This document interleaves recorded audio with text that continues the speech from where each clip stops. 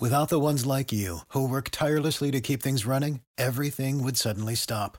Hospitals, factories, schools, and power plants, they all depend on you. No matter the weather, emergency, or time of day, you're the ones who get it done. At Grainger, we're here for you with professional-grade industrial supplies. Count on real-time product availability and fast delivery. Call, clickgrainger.com, or just stop by. Grainger, for the ones who get it done. Welcome in the latest episode of the Five on the Floor program, Five Reasons Sports Network, also on the Nothing But Net channel on Dash Radio. You can catch us there every day from 10 a.m. to 11 a.m.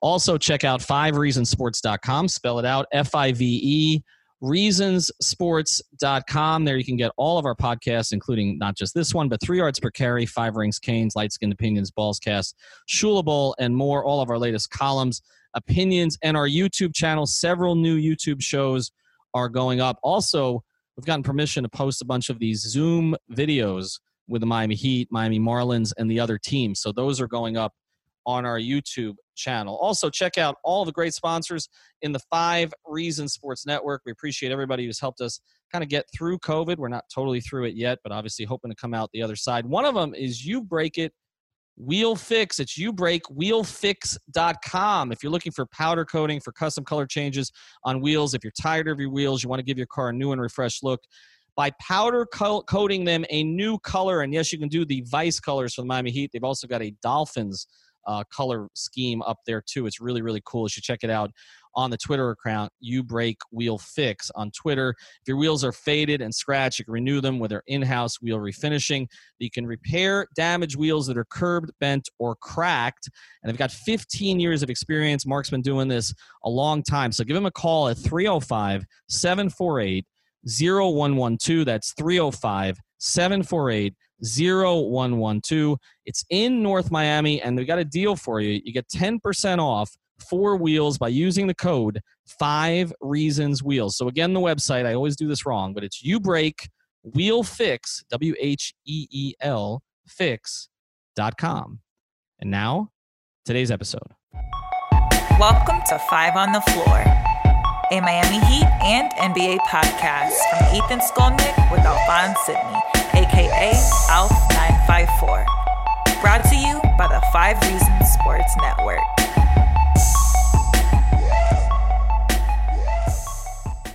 All right, Ethan Skolnick back. Started something on the last episode. We're going to start you with a floor plan every time, just to tell you who's here, what we're going to be talking about. I've got Alphonse Sidney back, Alf954. I've got Alex Toledo at Tropical Blanket on Twitter. Check out the last episode, which we did with Greg Sylvander. Today, I didn't even realize this, guys, until I went on Twitter today and people were posting about it. 4 years to the day of Dwayne Wade announcing he was going to Chicago. And he didn't really announce it as much as he texted a handful of people. And I go back to the text that I got from him because I had been communicating with him during that time. He was not happy about what was going on. People around him were not happy about what was going on. And his text to me was, I said, "Is it done?" Because there were some reports out there that it was finished. I said, "Is it done?" And he texted me back and he said, "They didn't even try." And he went to Chicago. And what we're going to talk about today, he basically met with Mickey and Mickey hugged him. That's what he told me at the time. And he thought there was going to be a counter. As we know, he went to Chicago for essentially no more money because the money was the same when you looked at Illinois taxes and Miami. We were kind of laughing at Denver at the time, but as it turned out, they were building a pretty good program. That was the other team that was involved. Of course, he goes to Chicago. It doesn't really end up working out for him there. But he's teammate with Jimmy Butler for the first time because he hadn't been at Marquette, obviously. Jimmy came after him. And then he ends up going to Cleveland. We don't like to talk about that when LeBron. And then he's traded back here on the trade deadline for a second-round pick and, of course, finishes, which never even materialized. And he finishes his career here. Alf, I'm going to start with you. Looking back at the time, what was your reaction to the entire summer of 2016 and the decision that he was leaving? Before we get started, I'm going to state that all of this is actually a hypothetical because none of it actually happened.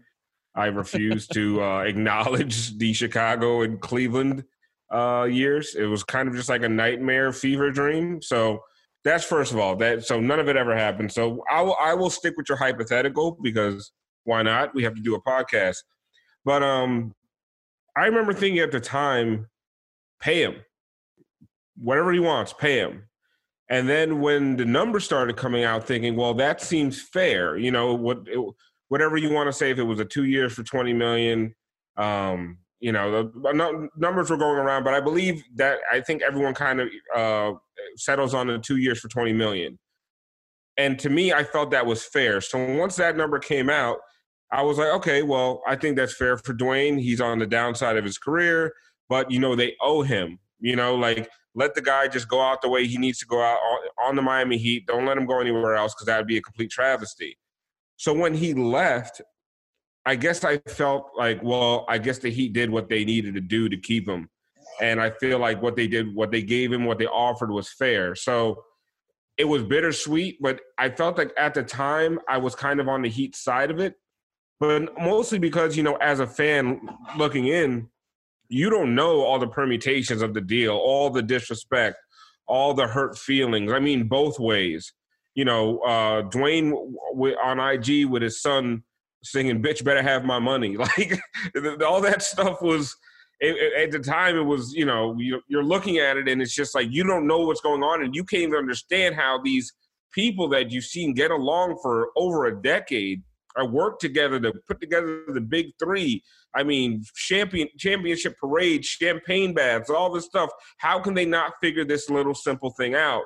And it was jarring. It was really, really heartbreaking. But I will say at the end of the deal, when Dwayne Wade left, I thought the Heat were in the right. Alex, everybody was emotional on social media as this was going on. I was dealing with this on a night-to-night basis. And I can't emphasize enough how emotional Dwayne was. And I remember thinking to myself, why is it that he and Pat can't get on the same page? And that was a question that Dwayne kept asking over and over. You know, I don't know why he's not talking to me. People around him were saying, I don't know why he's not talking to me. Now, Pat has since acknowledged that was a mistake, that he should have gotten involved. I think people forget that the summer before, Pat had to kind of get out of the way because he and Henry Thomas, you know, may rest in peace, were not really connecting. And it really wasn't until Dwayne went over to the Arisons and Mickey and Nick, you know, made the 1 year, $20 million deal that it got done. But I guess when you look back at it, who did you blame, Pat or Dwayne? See, I was never one to blame with this situation. I think there was very fair points from both sides about this, right? And you were kind of reminiscing on it today, but I was actually thinking about that recently, about that segment that you had with Le Batard when you were on 790, and you were kind of giving the perspective of Wade's side on the situation, and Le Batard was giving Riley's side.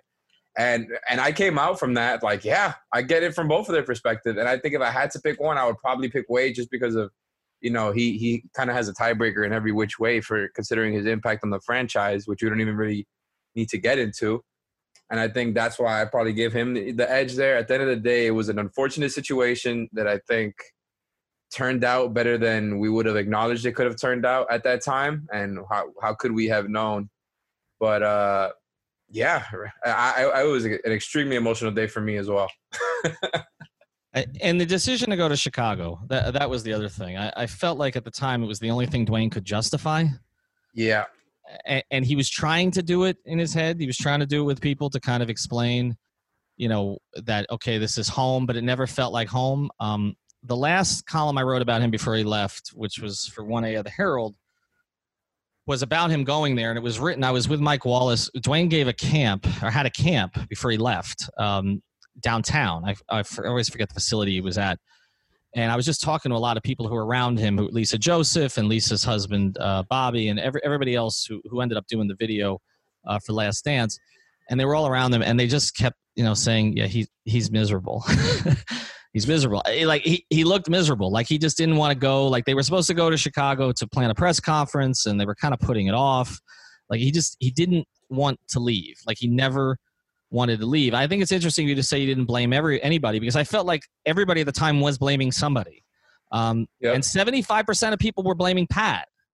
And I think when you mentioned, when I mentioned today, I was on the other side at first. I was definitely feeling like, okay, 2 years, 20 mil, just like Alf said, seems fair for both sides. Mm-hmm. But I do see now, like, just that was an outside perspective, whereas you have kind of given us some more of the inside perspective. Was if Wade really felt like they weren't trying, I kind of believe him. I'm sure he didn't want to leave. I don't think he was just saying that just to have an excuse to leave. I think the Chicago point is a good one, whereas like if he was going to leave somewhere, it was to Chicago because they were competitive and had another star, and it's where he's from, and we already knew he wanted to play there. But yeah, at the time, I was on the other side. I think we forget sometimes and take for granted that these guys are human. Like, I've left jobs and taken pay cuts when I felt disrespected, right? Like, I think, that's a very, very relatable thing. The job I have right now, I took a pay cut to come to this job because I was tired of being disrespected at the company I worked at. I was tired of being overworked. And eventually you just say, you know what? It's not about money. I just need to go somewhere and be happy. Now, unfortunately for Dwayne, it sounds like, but listen, that's just a part of life, right? Well, I think part of it was, and I think we're so far out that I can tell some of this stuff. I had a lot of conversations with Gabby during this time. And Gabby, when she gets on a roll, she will talk a lot. And one of the things that she kept harping on was that Dwayne had looked at Pat as a father figure to him. And that's why it made it. It wasn't hurt him so much. It hurt him. He was hurt. It wasn't just about the money. It was about not being valued. And I think everybody put that in the context of money. And I was trying to explain when I was on the radio every day, this isn't really about money. It was about how, look, I think any reasonable person, could justify taking a run at Kevin Durant. Okay. I think Dwayne understood that to a degree, but the Whiteside thing, as much as there were other offers for him, other maxes, other possibilities, and the Heat had to act when they had to act if they wanted to keep him and they didn't want to lose the asset. And Pat obviously is old school about centers and everything else. What a great asset that ended up turning out to be, by the way. Oh, it was well, it got the Myers. Everybody's happy about Myers now. But I think the way that they looked at it, or he looked at it, was, I did everything right. I gave up money. I got you LeBron. Yep. I played hurt. I did everything right. And here's this guy, and I don't think it was meant to disparage Hassan personally. I think actually Dwayne likes Hassan personally. But it was this guy who, like, you're trying to talk yourself into that he's someday going to do things right, and you're passing over me to take care of him, and you're not even communicating with me. And I think that's where it was painful. Like, he felt like he had a father figure who basically abandoned him. And I know there were reasons for it. Like I said, 2015, Pat was told to get out of the way, okay? So I understand what he did. But when we had Le Batard, look, Dan always will say that it wasn't Pat giving him everything. He had a very Riley-like spin on this, okay? I think people kind of knew, as much as I tried to hide it, that I was communicating with Dwayne a lot. Not to say I don't have a relationship with the organization, and not to say that Dan didn't have a relationship with Dwayne, but Dwayne was angry at Dan at the time, okay? I got a bunch of those texts too, okay? So that wasn't a bit? Oh, no. He was angry at him. Because of that article? Dwayne read the article for me on a DM string line for line, okay? Wow. All right. So I seriously thought that was a bit this whole time. No, that was not a bit. At the time. No, at the time. I don't know what it is now. But I'm just saying at the time, no. And the other thing, just like, a lot of this stuff was not bits. What Dan talks about how, Pat sending him a column basically to write when LeBron left, and Dan, talking him out of it and deciding not to do it. That was all true too. I wish Dan had showed me the column, but I tried. But that was not a bit. But I think what happened was, again, that Dwayne was just, I think he was confused. I think he was just confused that he wasn't valued. And, he felt like he put it all out there for the organization. And here they're going, Whiteside, really? Really? And that was kind of his reaction to it. And then I think to a certain degree, he wanted to make it hurt for them. And I think going to Chicago, calling it his home, all that stuff, it made it hurt. And don't forget, the most hurtful part was him calling Rondo the best point guard he ever played with. I'll never forget. Oh, he did say that, right? Was that hurtful to Rio? Who was that hurtful to? Hurtful to Rio, hurtful to Jason Williams, hurtful to Goran Dragic. That Rondo, the Bulls Rondo, we're not talking about Celtics Rondo in his prime, putting up a triple-double every game and, beating the Cavs. No, we're talking about Bulls Rondo. I mean, I would never forget that, Wade.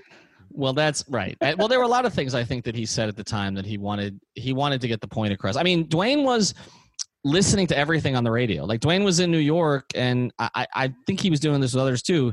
He messaged me and said, "When are you on today?" I mean, wow. he was listening to everything. He wanted to know everything that was happening, and I just think that it got to a point with him where, I think one of the fascinating things about covering the elite of the elite that I didn't realize before I started doing this is that everybody's insecure about this stuff. Like Shaq's one of the most insecure athletes I've ever covered. LeBron was insecure about things. And during this period, Dwayne was insecure about stuff, about where he stood with the organization, with the community, everything else. And he really didn't want to go. And he went because of it. We're going to continue this conversation. And later we're going to talk about sort of how this played out and whether or not it ended up being the best thing for Dwayne, for the organization. But I want to bring somebody on. We've got a bunch of new sponsors in the 5 Reasons Sports Network. We're going to be working with this one for quite a while going forward. You can find them. They just launched a website called our guy is Chris Chase, and he just launched a website called safecubbies.com. That's just up in the past week, so you can check that out. But we want to actually bring Chris in on this particular conversation. Before we do, Chris, tell everybody a little bit about your business, and then we'll kind of get to the meat of this, because I know as a Heat fan, you experienced this firsthand also. Hey, absolutely. First of all, I just want to say I'm excited to be on here. Ethan, I'm very impressed with you, what you have done with the network. It's fantastic. Alex, Alphonse, I miss the post-game analysis. You guys are doing a fantastic job. That being said, I had a trade show exhibit company, which I still have. Obviously, because of COVID, I'm the first company where everything shut down, and I'm going to be the last one to come back because conventions and all that stuff are going to be down for a while. So real quick, Safe Cubbies came about. Even before COVID, I wanted to redo my offices, and I couldn't find really cool cubicles. And one of my coworkers said to me, "Hey, Chris, why don't we just do it ourselves?" And I was like, "Oh, that's kind of a cool idea. Let's do that." Then COVID hit, and all of a sudden I was like, wow, the open floor plan is ending and it's time, let's do this. So we started designing it, and we made a new cubicle system that's modern and clean and beautiful. It works for COVID and open floor plan, but it's really a long-term situation. So I'm excited about it. And we just launched this week, and I'm happy to be, promoting it out here and being part of this, program to do it. All right. Well, now let's throw you in the fire. Since you're here, you made the mistake of praising Alex and Alf for post-game analysis, so I won't hold that against you. Well, when Alf shows up, I'm just saying. That's true. After the game, that's a good point. I miss him sometimes. I gotta go home. You're the one. He's the one with the day job. Alex has all kinds of jobs. How did you experience this as a fan? But also, I mean, you're in the business world and you kind of deal with relationships and the interaction. And we were communicating a little bit on text before this about the disconnect that happened between Pat and Dwayne. How did you experience it? All right, let me just first say this. I've been completely depressed without basketball. So, understood. Same. It's been brutal. But that being said, I'm a person that just goes forward, whatever. But as far as this topic, as far as Dwayne and Pat, I mean, it comes down to communication. You touch on it. The reality is it's old school. I think Ethan kind of touched on that. And it's new school with Dwayne. I mean, the evolution of the sport and the way that players have evolved in their thinking and being, part of the business versus just kind of being a part of the business. I think that's pretty much what, I can relate to. I'm 48 years old, right? Even though you can't tell. You probably think I'm like 30, but same 40. With me. Same with me. Exactly. 47, look 28. So it happens. But I have a partner in my previous business that's 80. And I'm telling you right now, a lot of times the communication, I have to really just kind of be open about it and say, look, this is how things are going to be and how they are, where he's old military and old school. And the communication is a little sometimes off. So I think that a lot of the issue was just the fact that, and I think, I'm not like Ethan. I don't have the tentacles in, to the Heat organization, but I'll be honest with you. A lot of the times it's just communication, and Dwayne probably just wanted better communication, and he's a big boy, and he could probably take it. And I think that's what all this led to. That's just my opinion. Yeah. I mean, when I look at it, I think the communication breakdown, but which was from Pat mostly in his view, but I also think it's the wanting the validation, and I just don't think he got the validation pretty much from anybody, and you're still waiting. It's kind of like, okay, this hits close to home for a lot of us, but I think like it's kind of like you're in a relationship with somebody, and you say you're gonna leave. You're gonna leave. If you don't do this, I'm gonna leave. If you don't change, I'm gonna leave. If you don't show me that you care, I'm gonna leave. And then you leave, and no one chases after you. And you're like, oh, wait a second. Why did you chase after me? Ethan, he got the validation when, I'm telling you, he basically carried that one season. I mean, I was there all the time. Everybody was there for Wade.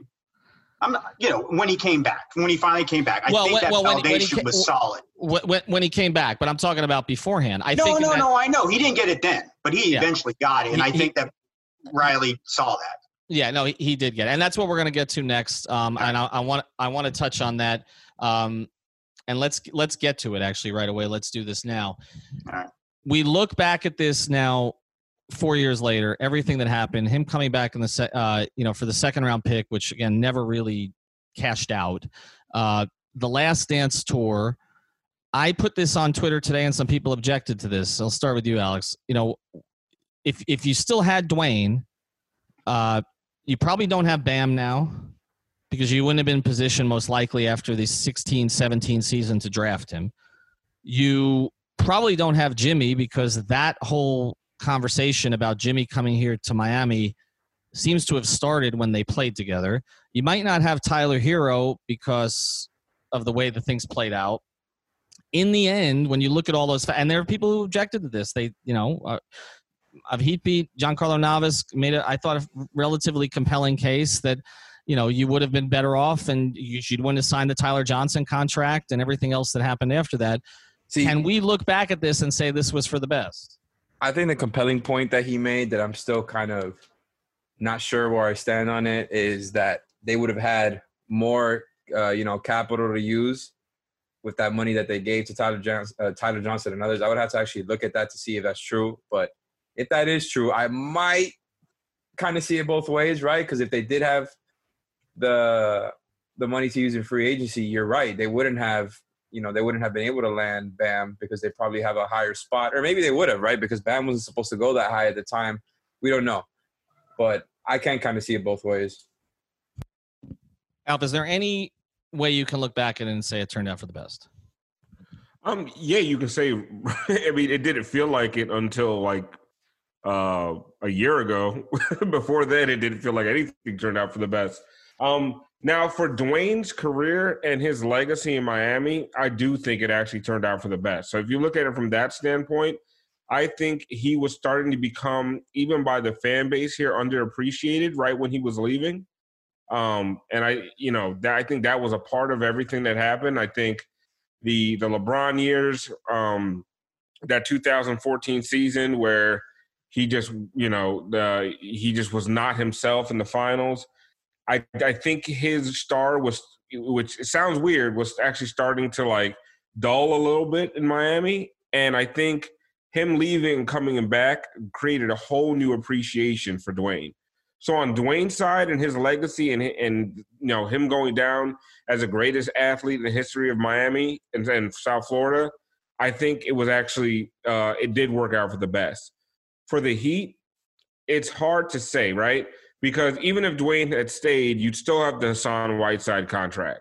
Now, yes, they wouldn't have handed out some of the other deals that they handed out, but who knows what else they would have done in a win-now situation with Dwayne Wade as their best player. Right. They never really bottomed out, but, I mean, they bottomed out just at some point just because they weren't good enough, and they would have been a better team if Dwayne was here.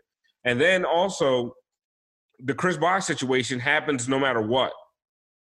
So what does that look like with you're paying Dwayne 20, you're paying Chris Bosh 25, and you're paying Hassan 22, right? What does that look like? So I think it's hard to say that they would have been better off if he had stayed. I think now you look at it this year, it's hard to look at the team they've put together and the guys they drafted, the undrafted guys they brought in, and say, how could it have been any better than this? Well, I mean, it's hard to play these, these hypotheticals because there's so many factors. And to me, the biggest factor is a Chris Bosh injury. What's interesting to me? Right, go ahead. Is the summer of 17, which was the year after Wade left, the year after they ended up signing Hassan and Tyler Johnson, and the summer, of course, where they signed Dion and James Johnson and Olynyk to the 4-year contracts. What would have gone differently about that summer if they would have signed Wade instead? Would they have re-signed Tyler? I don't know. It doesn't really seem like they would have had, they would have signed Hassan, Wade, and Tyler each to $20 million plus. Tyler wouldn't have made $20 million in the first year, but you know what I'm saying. So 3 big contracts that summer. It didn't seem like that was their plan. So I think there is so many factors, and it's like if they never do, if they sign Wade, do they ever sign Dion and JJ? That probably doesn't. They're probably not as bad as being able to get that 13th pick. Well, they probably don't sign Dion, right? I mean, but they got Dion for 1 year, 2.7. But that was in 2016. Yeah, 2016, right? So do they re-sign him the year? Well. Yep. I mean, okay. Well, if Dwayne was still there in 16-17, playing close to the level he played at in 15-16, then Dion doesn't get the kind of minutes that he got. So you're probably not encouraged in any way to make them. Ohio, ready for some quick mental health facts? Let's go. Nearly 2 million Ohioans live with a mental health condition. In the U.S., more than 50% of people will be diagnosed with a mental illness in their lifetime. Depression is a leading cause of disability worldwide. So why are some of us still stigmatizing people living with a mental health condition when we know all of this? Let's listen to the facts and beat the stigma. Ohio, challenge what you know about mental health at beatthestigma.org. Mistake that they made, giving Dion 4 years at 50. They don't even sign Dion for $2.7 million that summer, I don't think. Probably not, right? Because they had those deals all ready to go. That was one of the amazing things was then this is an Andy thing, but they basically had like 5 deals ready to go. Remember, they not only the 4 signings, but they had Luke Babbitt trade lined up. It was like, oh my God, like, wait, how long have they been planning this? or did Andy just whip this up in 3 minutes? They had all these things ready to go. But by the way, Dwayne noticed that too.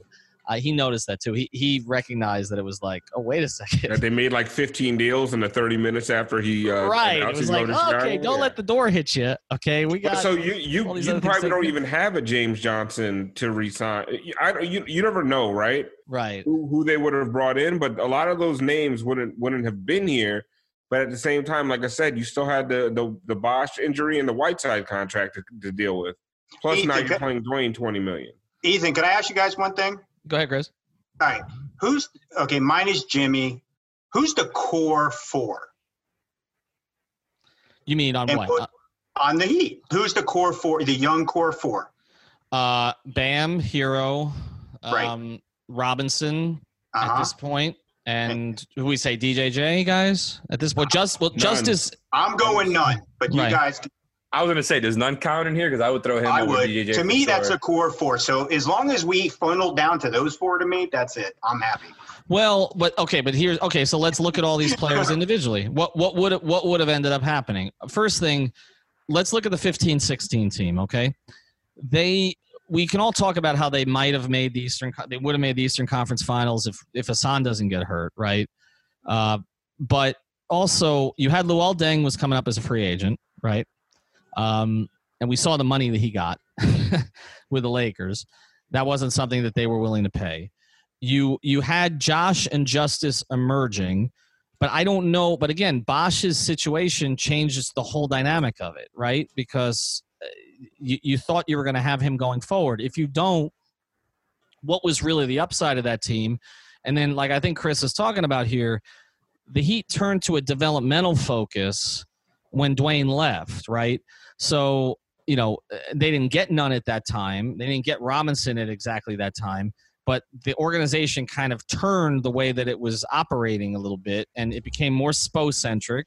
He got more of his coaching staff in at around that time, more of a developmental staff.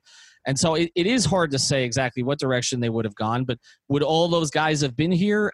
I'm not sure. I think the point that one of you made earlier is if you still had Dwayne and you were giving him the Kobe contract, and it wasn't quite the Kobe contract, but it was significant. If you still had Dwayne, you were going to be playing to win big as long as he was here, right? And so if you did, you probably don't do some of the things developmentally that you ended up doing with him leaving. I think the Heat had the right approach. We've talked about this many times by signing all those one-year deals when Dwayne left. The mistake, of course, was the re-signs.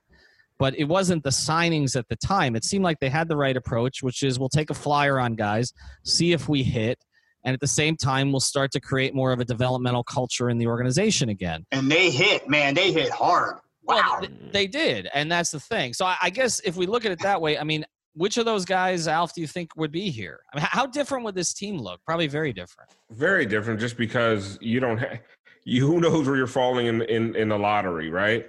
I don't know if they've been significantly better. I mean, they probably still would have been a middle-of-the-pack team, so maybe you do get Tyler and maybe you do get Bam. But like you're saying, the identity of the team changed when Dwayne left. They became a more spread it out. It became a much better three-point shooting team where now guys like Duncan and Tyler are prioritized, where maybe they wouldn't have if you had 2 more years of Dwayne and, Dwayne was never a ball stopper, but it was more of an ISO half-court offense. So I think it changes the entire way they play. Maybe they don't invest. They don't invest in a guy like Bam. Maybe they're going more for like a guy who is ready to play and ready to win right now, because Bam seemed like more of a project when he was drafted. So the whole mindset of the organization I feel like would be different. Spo became, like you said, it became Spo-centric. Spo became the biggest star on this team over the last 4 years, until Jimmy walked through the door. It's Spo or Dragic, right? So I think Spo wins out, and Spo became, 30-11 put Eric on a different echelon as far as coaches in the NBA. So, yeah, I think when you talk about who would be here, I don't know if any of these guys would be here if Dwayne had never left. And that includes Jimmy, by the way. I think that's the main one right there. Would Jimmy be here? I think that's even the biggest thing in question. Because, again, Hero and Bam were both guys who were supposed to go, what is it, higher or lower in the draft? Which one's the right one that I'm looking for here? They were both supposed to go after they did. After the Heat took them early, supposedly, both of them. Exactly. So it's hard to tell if they would have still got those guys because of that specific context. But other than that, Jimmy seems like the right answer here, right? Like without that extra boost from Wade while they played together, where it seems like they were, it was very much them versus everybody else in that locker room. I don't know if that's the same thing. I don't know if he ends up coming. And it's not just that, Alex. It's the way that when Dwayne came back, the way he was treated by the organization and the fans, that season that he had. I mean, I think it put the Heat back into a national picture, and it also put the Heat in a more positive light as an organization. So does that happen if Dwayne Wade just stays here and just declines over 2-3 years? Or did him leaving and coming back and having this crazy, reunion? Well, I guess that depends on what they do with the money during that time while Wade was theoretically re-signed. But let's also think of it this way. At the time that Dwayne, I know in the 15-16 season he was somewhat healthier, but, the health that he found when he came back was not what he had when he left, right? And so I wonder if he steadily declines here, like on the Heat's watch, without going to Chicago and then going to Cleveland and basically being dumped for, a conditional second-round pick, how the fans would have dealt with that. I feel like to a certain degree the fans, and I'll go to Chris on this too, like I feel like the fans, the fact that Dwayne went somewhere else and there was a little bit of decline in these 2 other cities, and then there was also some tumult in Chicago where Dwayne was painted as the bad guy, which never happened here in Miami, right? And Cleveland. And Cleveland, both places. It was like, okay, wait a second. Like, they're on our guy. Like they're on our guy. Like Yeah, our it was guy like, didn't have okay, any you don't want him. problems here. Give us our guy back. Give If us you're our guy gonna- back. And then Kobe Altman has a call with Andy Ellisberg and basically says, hey, this is the right thing to do. Okay. And I know Listen, Kobe. I'm going to just tell you like it is, Ethan, Alf, and Alex. Here's the reality. As a fan, right, we were miserable. We had nothing good to watch. It wasn't fun. It wasn't entertaining, right? We missed it. And when Dwayne came back and he put on his show, we knew we weren't going to win titles. We knew it. It was fine. It was a swan song. It was completely, we just loved it. It was fun to watch. We watched it every single day. I didn't miss a game. My wife, my kids, it was fantastic. We didn't care. We knew it. Okay, we accepted for what it was. And then that's a fact. And that's what happened. And I think that's the thing. I think it is a distance makes the heart grow fonder, like from all directions. I don't think the last dance goes the way that it went if he doesn't leave, because there was an appreciation. And again, if he was a declining, let's put it this way. If he was a declining player, and I was in favor of them keeping him at the time, I was emotional about it. I was a Dwayne guy. Okay, I wanted him to stay. I wanted them to take care of him. But if he declines, like, again, Kobe declined, right? And the 60-point game aside, right? He declined. And the Lakers declined to the end with Kobe, right? Yep. And so if Dwayne declines, it's still taking last shots, and the team around him craters, and Chris is gone, and everything else that happened, you don't have these young, exciting players that they've since added. Like, I do feel like it would have soured that whatever his end was. 100%. Him leaving and then coming back was the game changer. If he stayed, no, it would have been not good. Do you never think? left. Do you think when you look back at that last year, did it make, Al, for you as a fan, and I know obviously Dwayne meant a lot to you in a lot of different ways, did it make the leaving worth it? The fact that he has the game against Philadelphia, the fact that, you know, in the playoffs the year before, and then, you know, obviously in the last year he has the triple-double and everything else. Did it make the leaving worth it? I think it did. I really do, because we don't treat even as fans down here, Miami fans do not treat our heroes really well on the way out. I mean, you had Dolphins fans screaming to bench Marino. I mean, it's just what happens down here. And it's not that we're fair weather or bandwagon or any of that kind of stuff. I mean, we are a little bit. We all know. But, I mean, fans can be harsh. And one thing Dwayne did not deserve was, you know, the harshness of a fan base who's mad about seeing their team lose. What happened that last year is, even when the team was losing, the fans were just so happy to have Dwayne back that it just didn't matter, right? I mean, people were upset they didn't make the playoffs, and they lost some really bad games against really bad teams. But the most important thing was that, you know, Dwayne was back. He was playing in a Vice jersey. You know, he's getting triple doubles in his last game. He's standing up on the on the score table again. He's hitting game winners versus Golden State.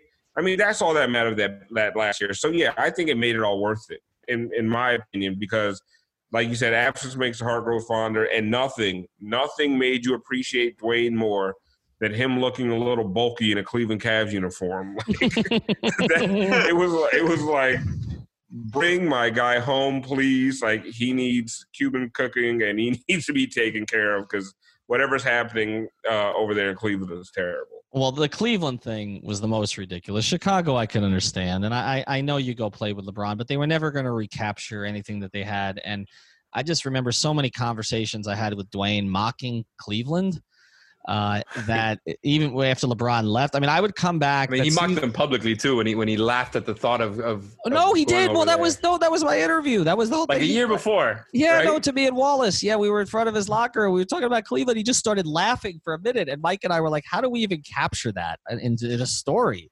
Because it wasn't on video. And like just write ha ha ha ha ha ha ha, and that was all it was. And then all of a sudden he was going to Cleveland, and I look. I was in Cleveland the 14-15 season, going back and forth, covering the Heat and the Cavs, but more the Cavs than the Heat. And every time I would come back, like, Dwayne and Udonis would like ask me, like, so how bad is it up there? You know, like that was, and then all of a sudden, like Dwayne was there, and like even UD couldn't handle it, and it was just weird. Like the Cleveland thing, I think Chicago we understood.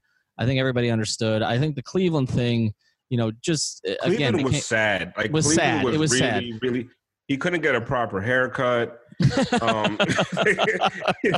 couldn't get his beard lined up properly. Like it was just like a sad old. Sure, Dwayne. It was just that he never trusted the barbers over there. He just never did anything during that whole time there. When I've lived in other states, like I would shave my head bald. Like I lived in North Carolina, I've lived in Georgia, I've lived in Louisiana. Is that what Dwayne did in Beijing in 2008? Yes, I would shave my head bald until I came home for I came down to Miami for Christmas or another holiday or just a weekend, and I go to my same barber I've been going to since 2006, and I'm like, please fix my head because I don't trust barbers in some of these other cities. Now, I could imagine Cleveland, like, I don't even know if they have like modern clippers or if they're still using all scissors. Like, I don't know what's happening in Cleveland, but obviously from the look of Dwayne, he did not trust them, and I don't blame him. I never thought about it being about the barbers, but I guess it was about the barbers. I don't think he found the places to eat he wanted to find up there. There are just a lot of things he wasn't comfortable with, and I do think, looking back at it, Kobe Altman, you know, for all the hate that's directed at the Cavaliers, I mean, they did the Heat a solid there. Like and I'm almost surprised that it happened under Dan Gilbert's watch, considering the acrimony between the two organizations. I mean, I've told the story before about how, you know, David Griffin was trying to get Norris Cole up there in Cleveland, and there was a couple of three-way deals that were worked out.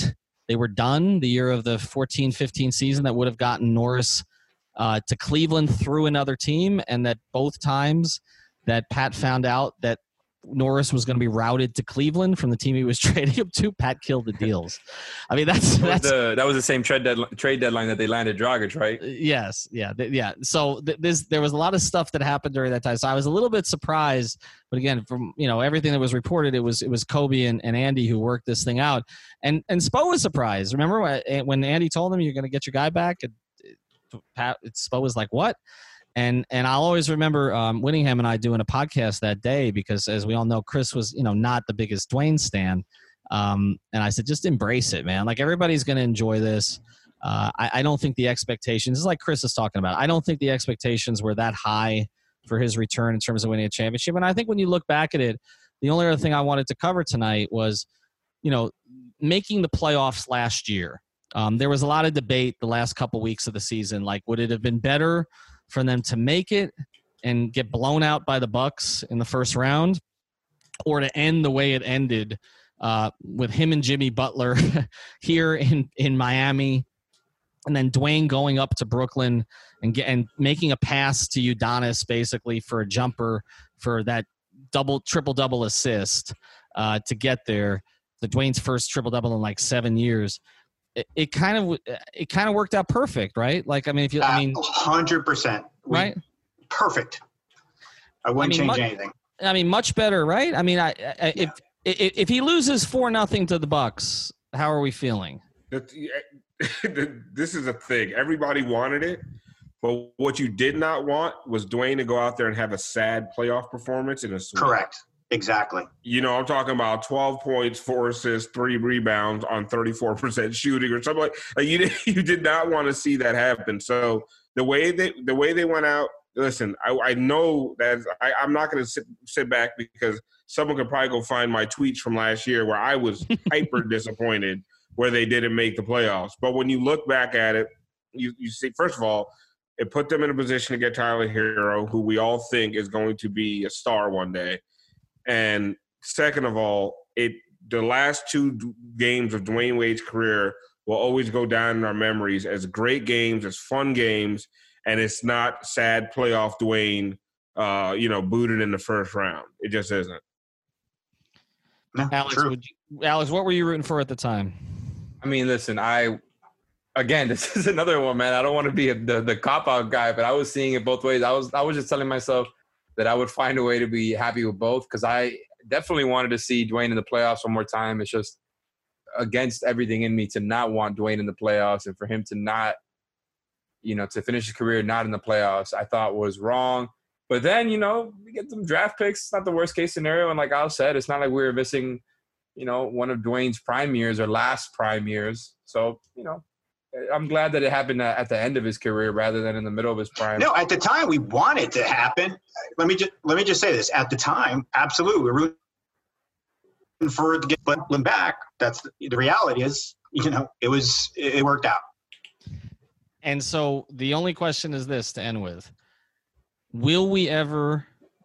Jimmy's come in, he's taken the town by storm, but he's not Dwayne. He's not homegrown. Bam is homegrown, but he's kind of been anointed as next. Dwayne seems to want him to be next, and he said that. Bosch seemed to have wanted to be next. LeBron came in and obviously did what he did, but will there ever be another? Alf, will there ever be another that reaches Dwayne's not just brilliance, but connection with the town and longevity, all of those things? They would have to do something fantastic in the playoffs in their first year. That's what Dwayne did and just never stopped, right? That's the thing about Dwayne.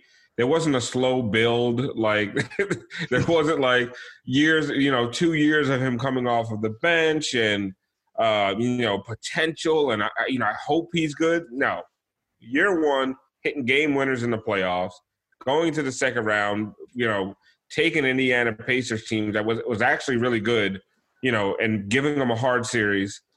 Second year, Eastern Conference Finals. Third year, Finals MVP, and just never really looked back. Even the years where they missed the playoffs or they were out in the first round, I mean, he was one of the, if not the best, one of the top 3 players in the league. So, it just has to start on such a high note and never really, really come down for anybody else to reach that pinnacle. Now, if you're talking about other sports, Tua can do it. If Tua comes out first year, makes the playoffs, second year, conference championship, if he's in the Super Bowl in the first 3, 4, 5 years of his career, because how big the Dolphins are down here, Tua can be that guy, and he has that personality and he has that name recognition and just people like him already, and the way the fan base is already reacting to him. But I mean, if it takes 6, 7, 8 years, he's not. Everyone's going to start comparing. Well, Dwayne did it from day one, so that's where it's going to be hard. It's going to be it's damn near impossible to do what Dwayne did. Yeah, I mean, I don't even know if there's any other better way to put it, right? I think Al said it pretty succinctly. No one's going to get close to this. I don't think on the Heat anytime soon. As much as I love Jimmy, Bam, and Hero, I think they're all great in the foundation, the future of the Heat, and they're awesome. They just don't compare. And I think I also agree with Al that Tua has the potential to do it. He has even more has a head start over Wade because he came out with the high profile and with kind of being the biggest prospect in football other than I'm blanking on his name right now, the one who went number 1, Joe Burrow. Mm-hmm. It was basically them too. It was like if they would have gotten basically LeBron or Carmelo in that 03 draft instead. No, and Alf nailed it. I mean, the reality is Marino dropped his 48 touchdowns in year 2. I mean, right? And that's exactly pretty much just elevated it to that point. Yeah, I think that, like Alf said, it has to happen early. But I also think a player has to hit on something in a community. And I think what Dwayne hit on in this community was he was vulnerable in a lot of ways. And I think people saw that. And so he was touchable for a lot of people. You didn't feel, and maybe it's because when he really became big, he was with Shaq, and Shaq was the larger than life figure when he first came in. And so Dwayne seemed like the easier to connect with. He wasn't 7'2". He wasn't, he looked more like you or I could look than Shaq did, just from a size standpoint and everything else. And there was a connection there. But I also think people saw Dwayne grow up. When he first came in, I've always said this, I felt like I had nothing to talk to him about. And then over time, he's become this sort of, figure in so many different walks of life at this point where he has something to say about everything. And that wasn't him at the time. And I think people saw him grow up. They saw him deal with tragedy. They saw him deal with They saw him deal with adversity in a bunch of different ways, and he became more and more human. And I just don't know that we're ever going to see an athlete who connects that way for such a long period of time in this place. I will say that's why it's going to be hard for Tua, because he's come in with so much fanfare that growth.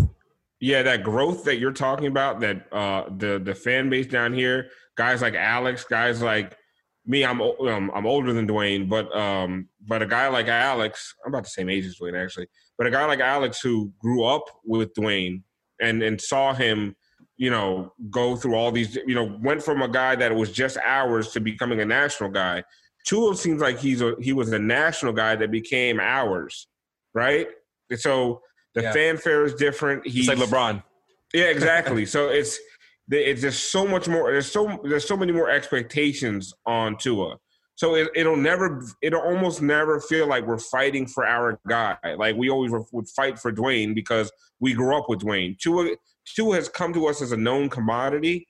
So it's like you don't have the same sense of, I don't want to say ownership, or I guess the same, the same sense of like, this is our guy, right? It almost feels like he's a Bama guy living in Florida. But that'll change real quick if they win. It will. I think it's gonna be really hard for him to live up to all the expectations. For sure. No doubt. All right, Chris, before you go, tell people about your company, what you're going to be doing. You're going to be hearing a lot about safecubbies.com here with us over the next couple of months.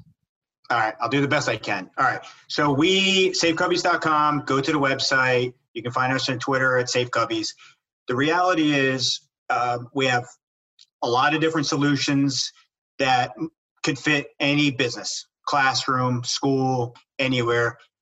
It's all designed so if you have a kid that's going to a school and they want to, if they're in a classroom, they can be protected and they can take off their masks, so they're not sitting in a classroom with their mask all day. Same with businesses. You go into your corporate office, you sit down, you get in your space, you can take your mask off and relax. I have a lot of stuff on the website as far as blogs and supporting information that says this is probably going to be the way to go for a long time. So I just, hope everyone goes to the website and learns about it, and we'll see. All right. That's safecubbies.com. Again, follow 5reasonsports.com as well. Also, YouBreakWheelFix.com. Get that 10% special off the 4 wheels. We are going to be on every day, Monday through Friday, on Dash Radio, on the Nothing But Net channel. Also, an announcement tonight. We've added another social media account to our kind of portfolio here. So look for that announcement on 5reasonsports.com and look for really cool content on the YouTube channel. We're happy that the NBA is giving us access to a lot of the things that are going on. And I can tell you that Alex and I are planning to get up to Orlando as media for the return of the NBA, if there is a return of the NBA, which we're hoping for.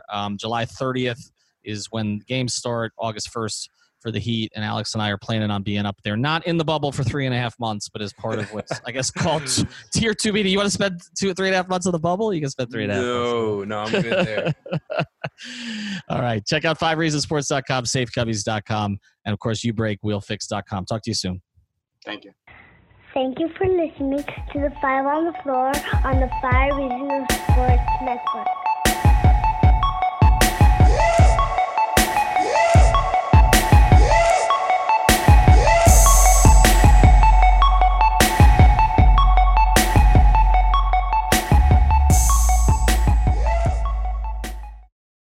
For the ones who work hard to ensure their crew can always go the extra mile, and the ones who get in early so everyone can go home on time, there's Grainger, offering professional-grade supplies backed by product experts so you can quickly and easily find what you need. Plus, you can count on access to a committed team ready to go the extra mile for you. Call, click Grainger.com, or just stop by. Grainger, for the ones who get it done.